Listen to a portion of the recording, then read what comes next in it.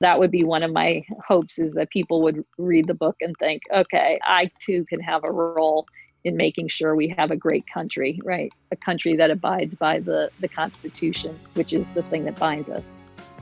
History constantly reminds us there is nothing new under the sun, which is why it's important to view the crises we're experiencing today as nothing new and as something that we can overcome. I'm Michael O'Connell. This is It's All Journalism. Elizabeth Mitchell is a journalist and the author of 3 nonfiction books: Liberty's Torch, The Great Adventure to Build the Statue of Liberty; 3 Strides Before the Wire, The Dark and Beautiful World of Horse Racing; and W, Revenge of the Bush Dynasty. Her new book, Lincoln's Lie, a true Civil War caper through fake news, Wall Street, and the White House, is due out in October. Welcome to the podcast, Elizabeth. Thank you so much for having me. Well, I'm really happy to have you on. Not that I'm unhappy with other people on the podcast, but I got an advanced copy of the book and I'm really enjoying it. And there's a lot of things in it that make me think of a lot of things that are going on right now in our country, which you wouldn't necessarily think with a story about Lincoln. Before we get to the new book, let's talk about you. First of all, tell me a little bit about your career, when you got interested in journalism and writing. Well, in fact, I got interested in journalism at the sort of nerdy age of 5 or something like that, because I just started making a newspaper about home life that involved all the boring stories that were going on and sending it out to relatives. So I realized that actually it was a very deep-seated interest. But I tried to get out of doing a journalism credit in college because I explained that I would never need to get that education because that wasn't what I was planning to be. But what happened was I was very interested in writing. I loved books. I worshiped many journalists. And when I first came to New York, I started trying to do some freelance writing for just neighborhood newspapers. And the idea was that I knew that I wanted to be a writer, but I felt I needed more training to be as precise as possible and to sculpt a story in a way that would get to people right away. And so that was my beginning. And so I did that for a while. I was working at PEN American Center, which is the writers organization. And I was putting together a program to bring more books to people who didn't have them across the country, and left that after a while because I realized I was going to just continue being in a nonprofit world and I wanted to get a little closer to the writing. So I took a gap. I came back. I was at the very bottom of the totem pole again, and I was doing copy editing for different publications and started doing some freelancing while I was at Spin as a copy editor. And I happened to come upon a story that was kind of hot, I guess, at the time. And, having done that long form piece, it then led to an offer to take over as features editor there. Wow. And then you went on to be an editor at George when it launched, and you eventually became, was it the executive editor? Yes. So I was at Spin, and my main job was to do all the political pieces and the kind of investigative pieces that went along with the spirit of Spin, but not the music pieces necessarily. And so one great thing about being there, it had some weird parts to it too, was that Bob Guccione Jr., who ran the magazine, he just wanted great investigative pieces that would put the magazine on the map. And so he told me that I could hire whoever I wanted and he would send them anywhere in the world. So I hired William Volman to do some very big investigative pieces, both in like the drug trade in Burma and, the Bosnian War. I had another journalist who's acclaimed, international investigative reporter who was over in the Sudan doing the March of the Green Flag. And we had a young person answering the phones who had just written some short stories. And Bob told me to take a look at those stories. And it was clear she had a lot of talent. So we hired Elizabeth Gilbert as one of our writers. And she just went all over the place for us as well, handing in perfect copy. So the work I did there got noticed, and I got headhunted to go to George. This Ambassador William Vanden Heuvel gave me a call. He was at Allen and Company, which was this media advisory firm. And he asked me if I would be interested in coming up and meeting John Kennedy to talk to him about the magazine. And you said yes, I assume? I said yes. And eventually what I did was I went to the magazine as a senior editor. And then I think it was something like 6 months after I was there, I replaced the executive editor who was there. And then I ran the magazine with John for the next 4 years. Wow. Wow, that sounds like a great experience. Yeah, It was amazing. I've had writers on the podcast, obviously journalists on the podcast, and I have people who come on and they say that they love writing, and you seem to have gravitated toward news writing or nonfiction writing. Well, you had no desire to, sometimes when people say writing, they think, oh, they want to be a novelist. I'll start out in the newspaper, but I'll be a novelist. What was it about nonfiction that kind of interests you?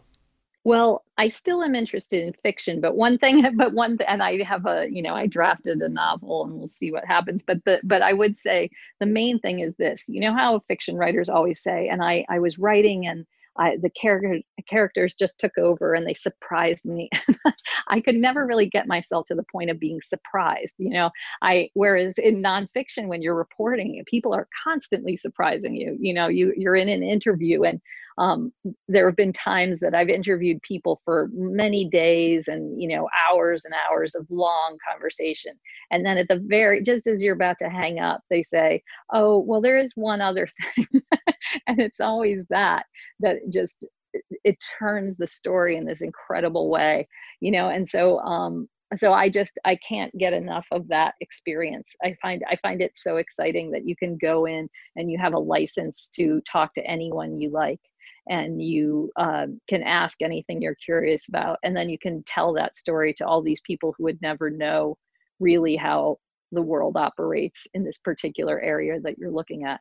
So that's all just so appealing to me.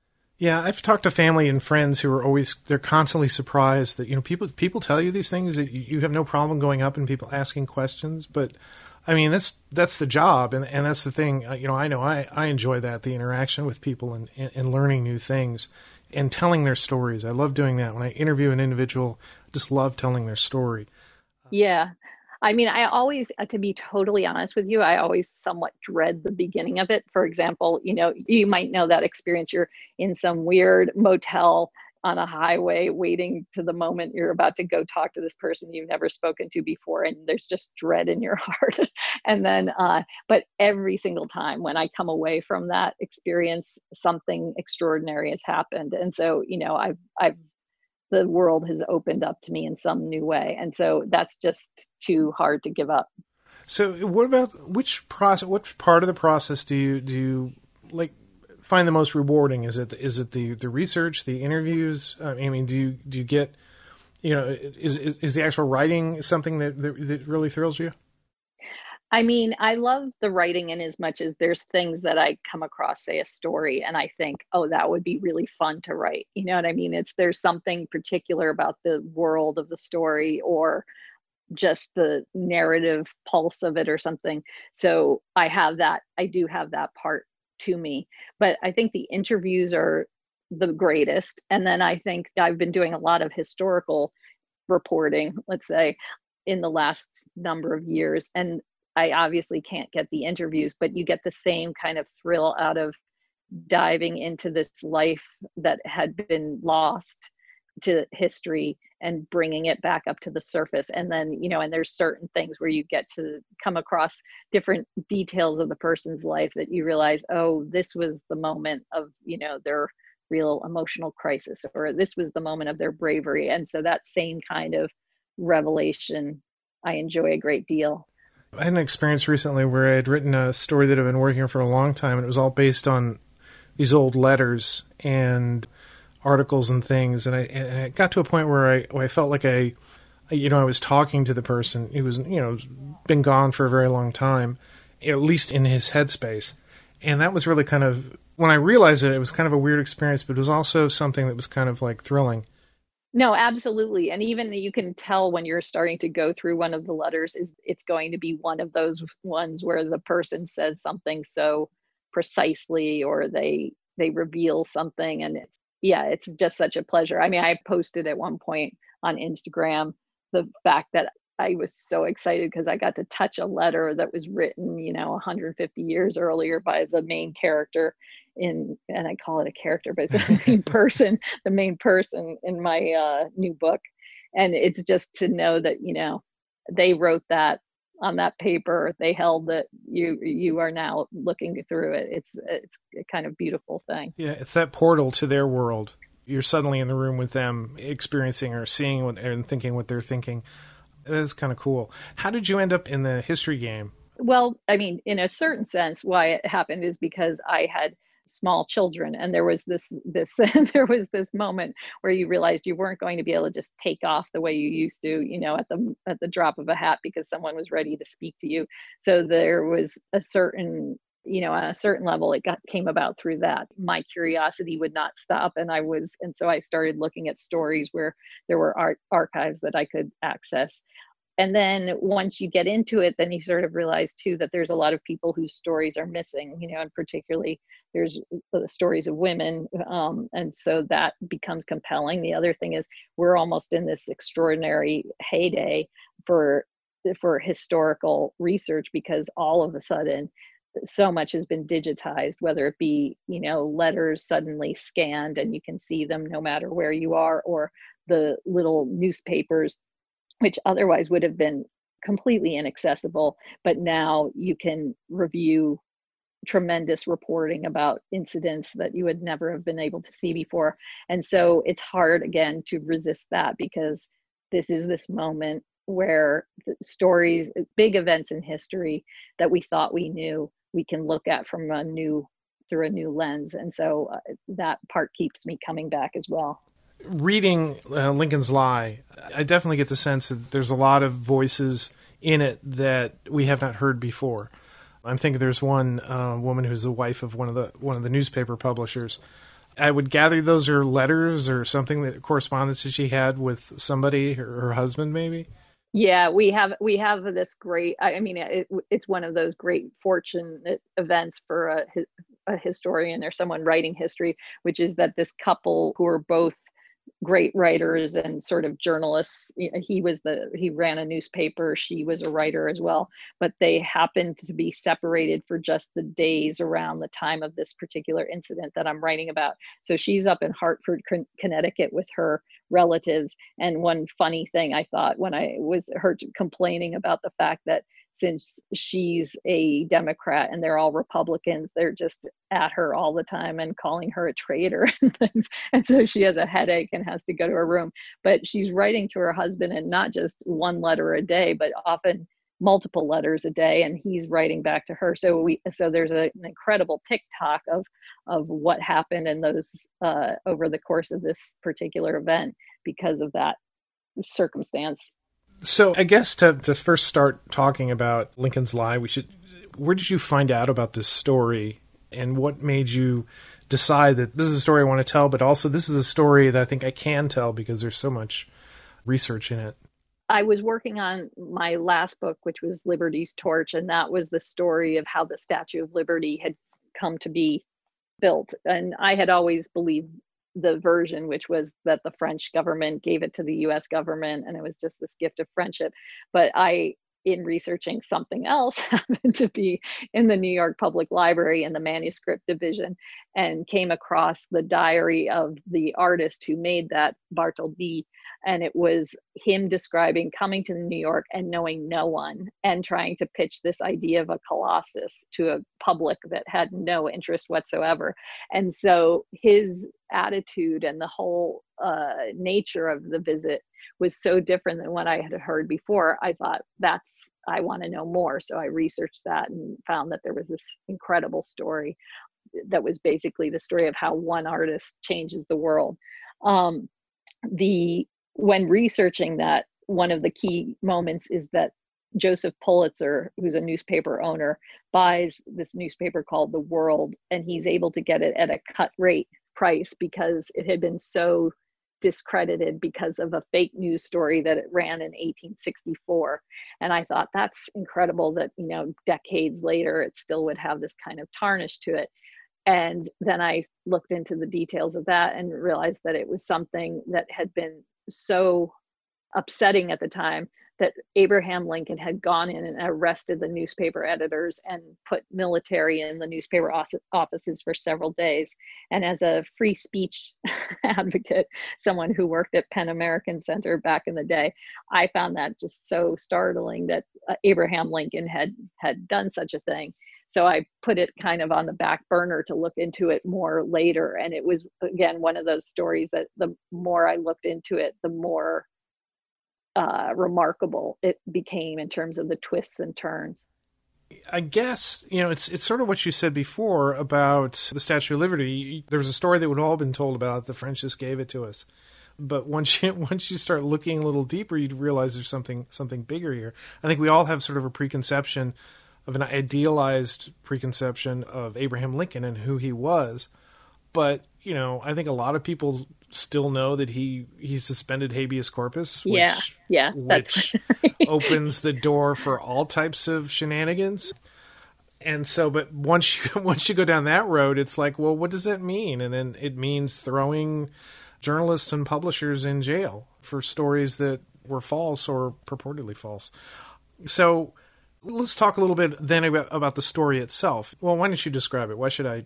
You wrote the book. Well, I mean, obviously, I don't want to give the whole thing away. But, yeah, exactly.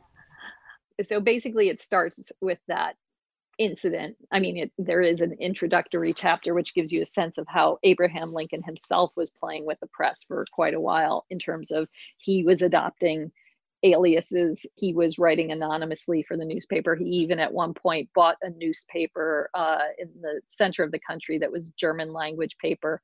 It was a secret contract, and he bought it because he knew how powerful it would be for the election. So there's things like that sort of set the stage. But it really starts with that incident of this, this report coming into New York that Abraham Lincoln has called for 400,000 new troops, and if he doesn't get them very quickly, there will be a draft. And there was a lot of tension around something like this, because not only for the obvious reasons of it was all these bodies, all these men who are going to have to go to the front, and the war was not going particularly well, but also New York City the year before had erupted in incredible violence during the draft riots. And so there was also the possibility of upheaval, riots, like what we're hearing about so much now. So it hit New York like a bomb. And then the book goes on to try to investigate who did it, why did they do it? And each time you think you're coming to the conclusion of, who the culprit is, there's yet another twist. And this follows my reporting as well, so that, I'm trying to give the reader the experience of the excitement of that.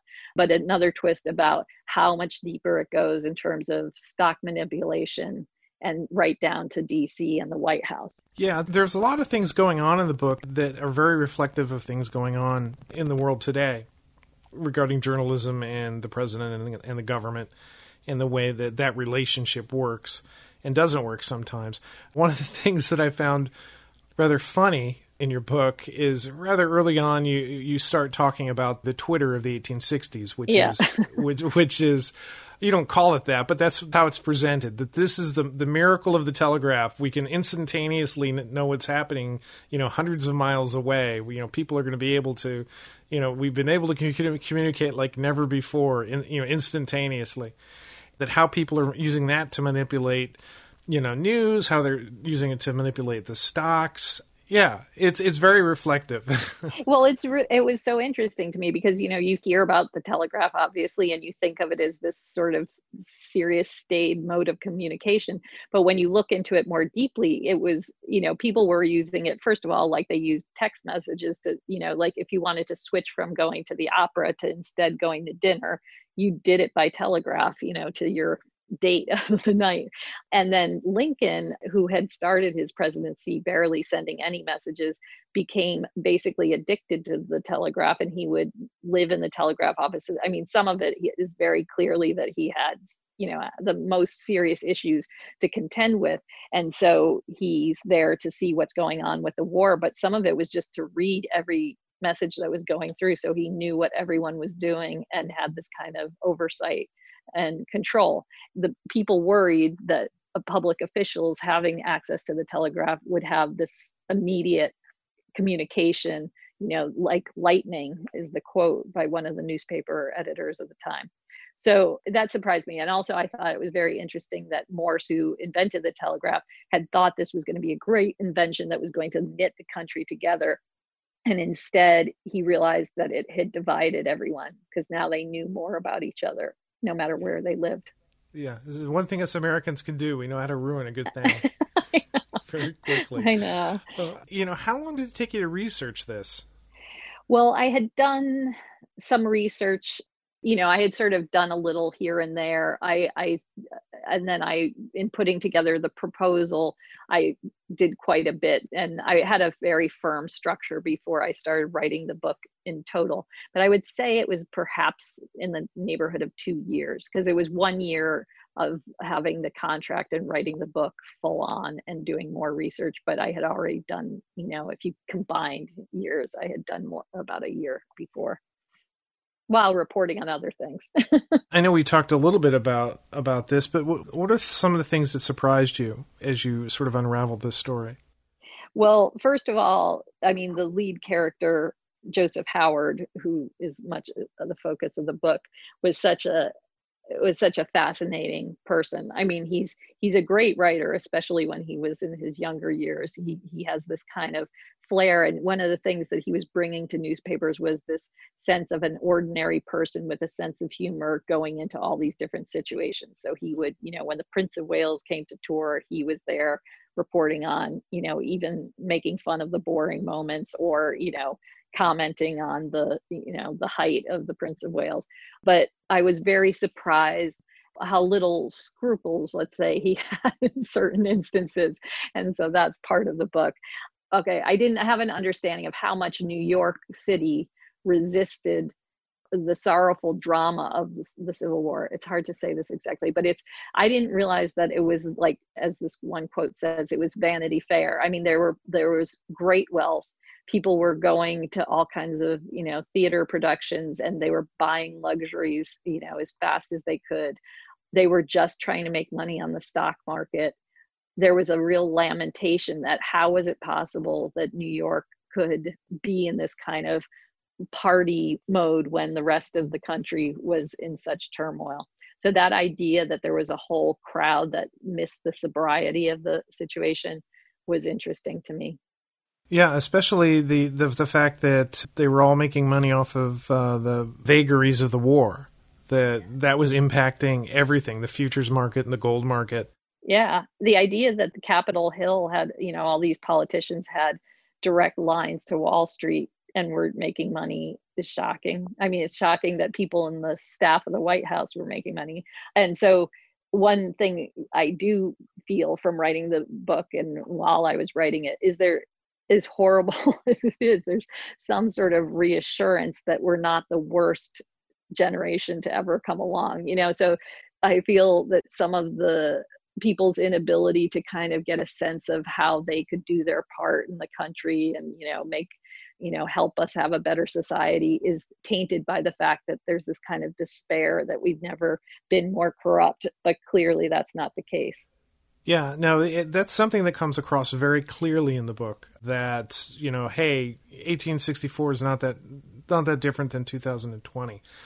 People still have the same weaknesses and faults and are willing to screw over people to get ahead.